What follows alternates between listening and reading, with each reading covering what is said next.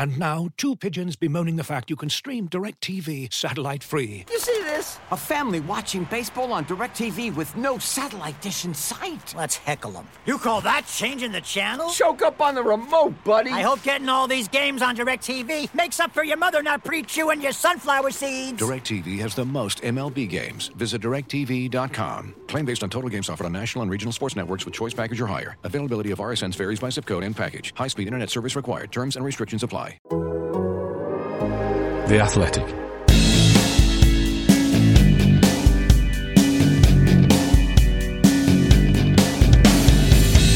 Athletics Why Always Us, straight after the game at the Etihad. I'm David Mooney with Sam Lee. You know the drill by now. Hiya, Sam. Yeah, hello. Make sense of that for me. Well, I can't. Fortunately, I've seen the goals back. Friend of the show, Nadam, FaceTimed me afterwards, and I went out into the concourse, so I was able to see the replays on the telly. I think it was just a Sky feed. So at least I know who passed to who, how the balls went. But like how, after 75 minutes of nothing, playing shite and playing like a drain is a phrase that's stuck with me, related to Cancelo, but basically spread to everyone. How after 75 minutes of playing like that, of like putting balls into the box but nothing really happening. Can all of a sudden, I'll put the ball in the box and they've scored. Gundogan to the back post. And then every shot being blocked, like De Bruyne having a shot, you think, okay, yeah, no, blocked. Everything, all of that, and all of a sudden Rodri just passes it into the corner. You almost think, I wasn't like waiting for VAR, but I was like, well, that was too easy. That can't something be must have been wrong with that, yeah. And I was like, right. And then, before you can think again, another cross into the box. Well, I'd say cross into the box. It was De Bruyne on that loose ball, wasn't it? Yeah. But like De Bruyne went to pass to Sterling earlier on, just kicked it out of play, and I was like, forget it then. Yeah, if that's happening, yeah, absolutely. So if that was happening, and also before the comeback, it was 2-0. De Bruyne had space to shoot inside the box, and he just put it over the bar, like meekly. I was like, well, forget it. Like this isn't happening today. There was a point must have been about 60 minutes where I was sitting there in my seat thinking, just Liverpool score now. I can't be doing with the... Don't let them score at the end. I can't be doing with it finishing whatever, 2-0 here, whatever, and it's still going on at Anfield, and then the goal comes, and it's just like 10 years, all that narrative. Can't be doing with that. No. Yeah, and then, obviously they were always going to score, but look, look, it's easy to say that afterwards. It's like saying, he was always going to miss a penalty or blah, blah, blah, blah, blah. We don't know. But it just felt like, well, City, obviously, at that point, even the 2-0 down was still... They were never knocked top of the league, yes. So it was fine. But yeah, and fine.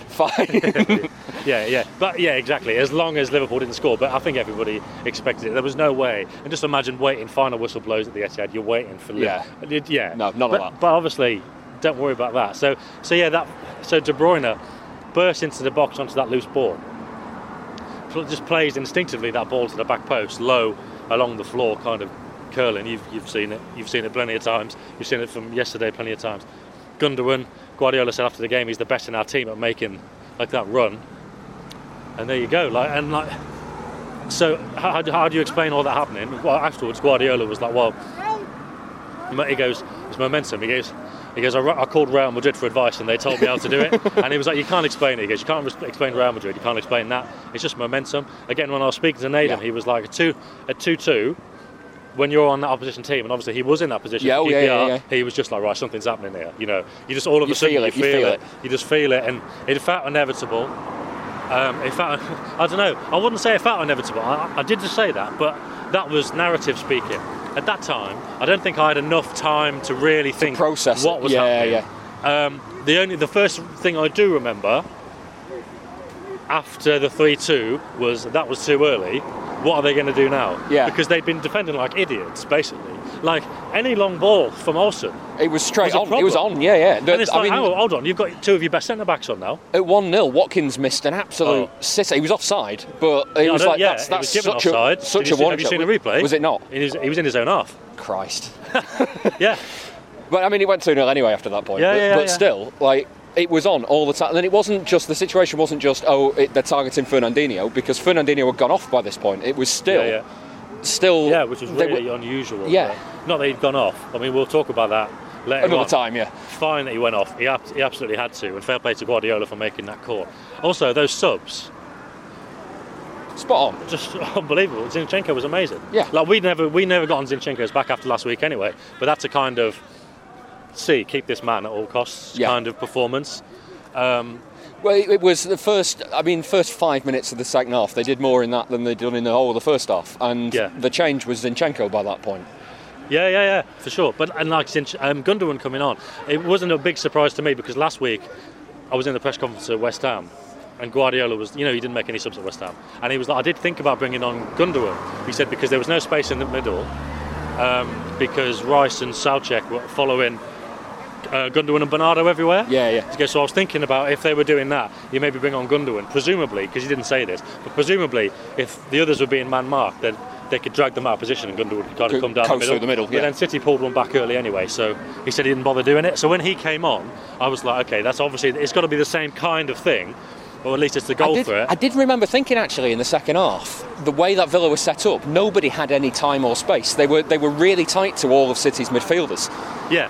And it was a kind of like an Atletico Madrid thing. It's like saying, how does City pass the ball so well? It's like, well, they're really good, but they have to do it every day. Yeah. And it's that combination of kind of technique and tactics and whatever. And it was a bit like that with Villa. It was like, well, John McGinn is really tenacious. He's obviously fired up today. If you ask him to be inside and then shut it outside, he's going to do it. And they kept doing that. And then you think, okay, Villa were tired. And also the other part of this, I guess, which I suppose it's by the by now, it's probably not a good thing for City looking back, but like Villa's back four played 90 minutes against Burnley the other night.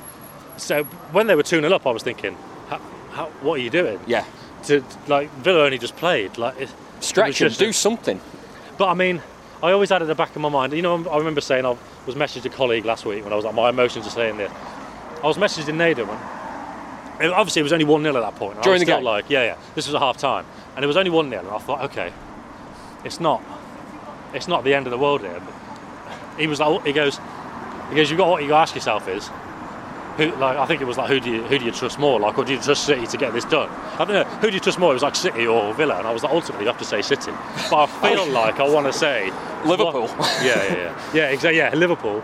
But also, I just feel like I want to say just not City today. What are they doing? Yeah. But ultimately, I was like, look, the answer is City, and for that reason, I'm fairly relaxed about it. But yeah, 2-0. I thought this is it. I thought it was over. It had to be over. There was the point where, like you say, De Bruyne was putting it out of play for Sterling, and the point where they were just, as you said, defending like idiots. And yeah, I remember thinking, I'm not going to tweet it, but I remember thinking, it's down to Wolves holding out now. Yeah. But we knew that was never going to happen. Yeah. So yeah. Yeah, that's exactly. And I'm sure everybody in the ground, I'm sure. I don't know. Maybe people who've been there 10 years ago and had been there for whatever moment were thinking, well, we've been here for this. I did Aguero. I did Wembley. Yeah. It wasn't. No, I know. But there will be people who were there as well who may be more optimistic, or at least kind of. Yeah, no, I know. No, I know. But there will be. There might be someone there going, I never lost faith in the ball, whatever. Liars, you mean? Yeah, but we did. Everybody else did, it seemed. But yeah, I can't explain it. But look. So I guess what we're doing, another podcast on Monday. We'll do one later in the week to try and make sense of it. But Ilkay Gundogan now, just like ultimate club legend. Yeah. I don't know if it's too early. I don't know if he's going to be up there with Aguero. Yeah. But isn't he? It's a late winner in a title race. It's for two as well. Yeah, the first one. That is up there. And the funny thing was when the names were read out at the end, Grealish got a huge cheer. Yeah. Because everyone loves Grealish. Again, we will talk about this tomorrow. Presumably felt very fucking sorry for him to knock it off the bench, and especially at 2-0 down, you're thinking, well, that's something that's going to be talked about all summer. And obviously in the end it was fine. But then Gundogan got the massive cheer. And you just think, that. It's like something changed today. Like everyone turned up. I won't say expecting, but I guess I would suggest there was a kind of layer, an undercurrent of. I'm not saying you were expecting to win it, like you personally, or listeners. But I feel like there was a world where everybody had made plans for the parade on Monday. Yeah. You know what I mean? Yeah. Like, there was an element of being relaxed about the game. Yeah, City will fuck this up or blah blah blah. But I bet you'd all thought about what you'd be doing tomorrow, and obviously with you with the live podcast and stuff. But you also being incredibly pessimistic. I'm sure you were still thinking, we can fuck this up. However, I'll make it a good night. And I've got to say, going out for the bus arriving, and loads of fans being there. It's the young lads. City's young fan base is incredible. The young lads in the middle, right outside of the West reception, with the flares and the De Bruyne flag, and there was the Foden flag just a bit to the left as I was looking at it. That was great, and that made me feel, which goes to show the folly of these things. That made me feel it's all right today. The fans have turned up in that. You know, I said the other day it'd be a more come on positive rather than nail biting nervous kind of thing. Funny what a 2-0 deficit does to you. Fucking correct. Well, but I did think, and it was all the conversations beforehand. I was saying they'll be fine. They'll score early goals or whatever. But it was just and it wasn't just if something can go wrong. It was the specific. If they don't score early, it will get nervy. Yeah. And then obviously if they can see the goal on the break, it gets nervy. And that was the worst case scenario. But there was only kind of one way it was going to happen. Yeah. Although in fairness, it wasn't really a counter-attack. They played through City a bit like Spurs did. Yeah. Because I was paying close attention because City were trying really hard to close them and funnel them down for that first goal in their build-up play. But they played out of it. And obviously, as we've seen with City, when they play out, all of a sudden you think the other team have got a problem here because they're through into midfield. Exactly. Villa, I didn't have the same exact feeling with City because look, it's Villa and City. But when they played it through, I was like, right, this is interesting. And obviously, there's the ball down into the corner. I didn't even see. I don't know if somebody stood up in front of me, but I didn't even see the ball go into the net. I kind of saw it hit Ederson's hand. I saw it hit Ederson's hand, but not go in the net. But I knew in that moment, I knew it wouldn't. He wouldn't have saved it. I knew it wasn't going anywhere else. The Coutinho one, I don't remember. Good turn. Laporte maybe a bit dodgy on it, but decent turn, and then Ederson got flat-footed. I mean, I don't know if we're going to wrap this up now for a kind of immediate thing and go into it tomorrow. Yeah. But it's the thought of a man of the match has only just dawned on me. I hadn't even considered it. The obvious answer is Gundogan. Yeah. And it will be because that's how it's done. But if you're talking, and I may be wrong because I would need to see it again and go over things properly again. But if you're talking consistency and also a goal, it's your man Rodri again. Yeah. Because the amount of times he nearly got... Because Villa, like you said earlier, Villa's organisation, the effort, the determination to stop City playing through the middle, and the amount of times City just had to go back to Laporte, and when they tried to come back inside with Bernardo dropping deep, there was nothing really on. But the amount of times Rodri, and we see this all season, the ball comes to him and he just positions his body in a way that the opposition think he's going to go that way, and then he just opens it up, comes inside, and all of a sudden he's got loads of space. Did that so often under so much pressure. I thought it was fantastic. To stroke that ball into the bottom corner like that for 2-2 was remarkable. And Guardiola said, he goes, I knew it, I felt it. As I told the players at half-time, if we score the first one, the crowd will help us get the others. And obviously at half-time it was only 1-0. But what was it, 76, 78, 81? Yeah. And then 5 minutes keeping the ball in the corner. Yeah, great work. And they just killed the game completely. A bit nervy when Ederson went down, not going to lie. It was nervy when Ederson went down, but I was like, as long as he can stand up, stay on the pitch, don't bother taking him off and putting anyone else in, just fucking stay in goal. It was nervy the one time Villa got it out and Dean brought it forward, but I swear, because Fergie over here, I'll never do this. I put a stopwatch on. I got a stopwatch on. I was sort of thinking there's no way I'm not having this. I must have been 20, 30, 40 seconds into it, but I was like, I need to know how much. And obviously Ederson went down and I was like, well, this is all over the place now. By my calculation, I hit start on my stopwatch when the clock on the big screen hit 90. Okay, yeah. My calculation is that they probably should have played about another minute. I thought that. I thought it went very early. Because it was one of that... hey, I'm not complaining. I didn't hear the whistle, but... It was obvious, like Laporte just caught the ball and everyone was celebrating. I was like, fuck me. But I couldn't believe they'd done it. And to be honest, I still can't really. Yeah. Like, I still can't, and maybe tomorrow we'll go through it again. I got some more considered reaction from the Athletic's Jack Pitt-Brooke as well, and I say considered because he had no idea what to make of it either. This is what he said after the game. All I can say is that I never thought they would ever do anything that was that similar to QPR again. I thought they were terrible for about an hour, City. Longer. Really? Longer, They looked terrified, they couldn't create anything, they were vulnerable on the counter-attack in a way we don't usually see, they got nervous, the fans got nervous and that transmitted to the players and vice versa.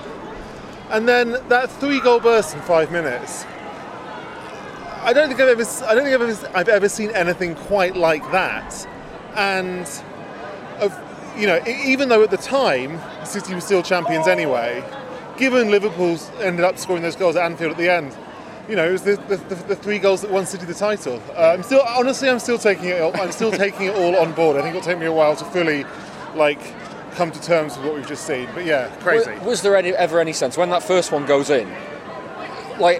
There's sometimes the momentum has shifted and the game can change. Did you get that sense? Yeah, I suppose so. When the first one went in, I thought, well, that's nice, but ultimately this is irrelevant because Liverpool are going to score. And I didn't think that City would be able to go from being 2-0 down to winning that quickly. And even, just before then, I turned around to Rory Smith, the New York Times, who sat behind me, and said, look, the fact is it's much likely that Liverpool score 1 goal than City score 3. And I had no idea at that point that they would score 3. But then I think a lot of it comes down to the quality of the changes that Pep made. Gundogan, I thought, completely changed the game, obviously scored 2 goals. Zinchenko gave City a lot more presence in the game. They were much better able to connect defence to attack. So, yeah, you can look at objective reasons why it happened, but as a kind of momentum shift, I don't think I've ever seen anything like it. Yeah, of course, as well, the weird thing is, City were never actually off the top of the table. It never felt like that in the stadium, but... It didn't feel like that at all. There were definitely moments where I assumed that Liverpool were top, and I had to remind myself by looking at the table, no, City are in fact still top on goal difference. Even after 2-0, that was still the case. And who knows, maybe if, let's say, Liverpool had gone ahead earlier, it might have changed the feeling here because Liverpool would have been top and maybe City players would have panicked. Who knows? It's all hypothetical at this point. But it really doesn't feel like City were top all day, even though, of course, technically they were. Jack, go and get your train. Have a big old sleep when you get home. You've earned it. Thanks very much. Yeah, it's weird. What's so weird about this game is that it's been such a routine. In many ways, it's been a really routine.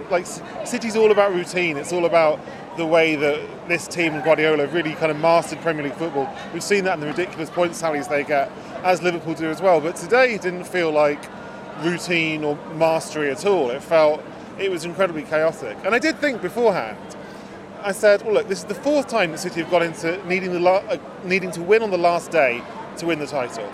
They did it the first time they did it against QPR with a lot of drama. Then they did it pretty comfortably against West Ham 2014, Brighton 2019. But they can't keep doing it forever. At some point, it will go wrong and they'll lose. And they got away with it today, and they won the league. But one day, David, they won't get away with it, and they won't win the league on the final day. I just don't know when that will be. I don't want to think about that just yet, though. No. Well, something to look forward to. That was the Athletics Jack Pitt-Brook. Sam, we'll reconvene later in the week and just kind of get our head around what happened, and we'll do a much more considered thoughts. But thank you very much for joining me for this one. I can't wait. Thank you very much for hanging around, for doing it. Hope you enjoy it. Yeah. Don't forget to sign up to The Athletic right now with the code ManCityPod. You'll get a subscription for £1 a month for 6 months. The Athletic. As you've probably heard by now, we've teamed up with BetMGM this season. We'll be using BetMGM lines to make all of our picks, and we'll have special offers for our listeners each week. If you haven't signed up for BetMGM yet, use bonus code THEATHLETIC, and you'll get a 1-year subscription to The Athletic, plus up to a $1,500 first bet offer on your first wager with BetMGM. Here's how it works. Download the BetMGM app and sign up using bonus code THEATHLETIC. Make your first deposit of at least $10. Place your first bet on any game and claim your voucher for a 1-year subscription to The Athletic. See BetMGM.com for terms. U.S. promotional offers not available in D.C., Mississippi, New York, Nevada, Ontario, or Puerto Rico. Gambling problem? Call 1-800-GAMBLER. Available in the U.S. Call 877-8-HOPE-NY or text HOPE-NY 467-369 in New York. Call 1-800-NEXT-STEP in Arizona. 1-800-327-5050 in Massachusetts. 1-800-BETS-OFF in Iowa. 1-800-270-7117 for confidential help in Michigan. 1-800-981-0023 in Puerto Rico. First bet offer for new customers only in partnership with Kansas Crossing Casino and Hotel. Don't forget, if you haven't signed up for BetMGM yet, use bonus code THEATHLETIC and you'll get a 1-year subscription to The Athletic, plus up to a $1,500 first bet offer on your first wager.